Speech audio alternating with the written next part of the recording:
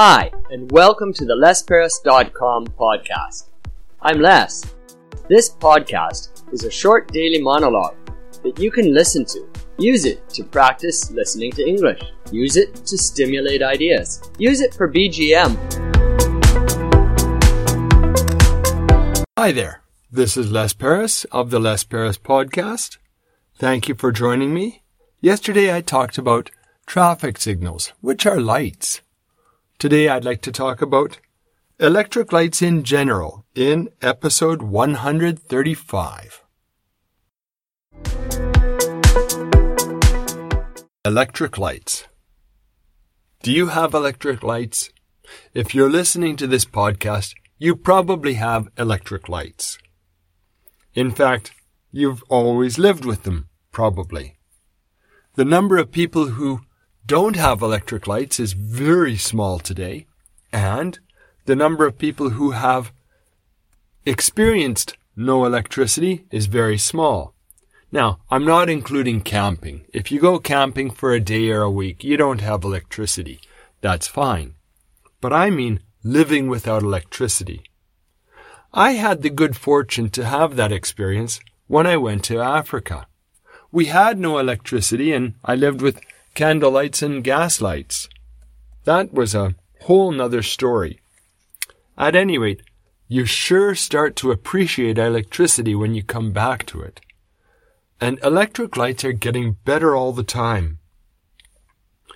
The round electric light bulbs of yesteryear were very, very energy inefficient. They wasted a lot of energy and they made a lot of heat. After you turned off the light bulb, you couldn't touch it for a while because it was so hot. Now we're getting better and better lights. In fact, they say the cost of the light that we have today is about 1,000 times lower than it was 20 years ago. Now, I'm not exactly sure about that number. The point is, it's really, really cheap today. And it's still getting cheaper. We're making more and more efficient light. And that's got some problems. It's wonderful for inside our houses, but it's starting to interrupt nature. We're starting to have places that don't have darkness, and they should have darkness. Darkness is part of the natural rhythm of things. There's places where insects don't grow anymore because it's not dark. And that can mean they get eaten by other insects or other animals, or they don't have babies because they need the darkness. So we're starting to find our electric lights are disrupting nature. But the biggest one for me is more personal.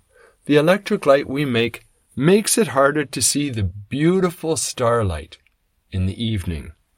And you have to go far away from the cities to see the beautiful stars. What do you think about electric lights? Do you want more or less? Now we've come to the end of another episode of the Les Paris podcast. This is the closing of episode 135, where I talked about electric lights. Please come back again tomorrow and listen in episode 136, where I talk about the jumbo jet.